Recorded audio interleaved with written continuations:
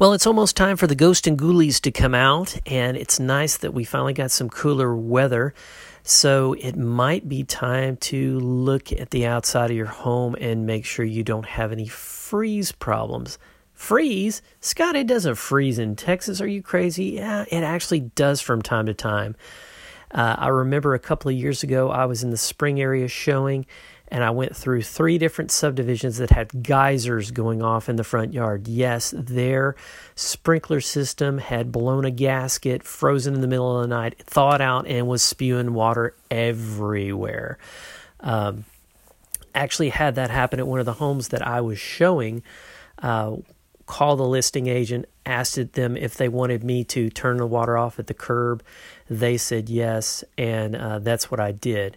Sometimes it's good to be a good neighbor, but you kind of need to ask permission. Anyway, if I can be of help to you in your real estate needs, please reach out to me, Scott@scottculberson.com. I am Scott Culberson, broker associate, CB&A Realtors. Love to help you too. Live life to the fullest.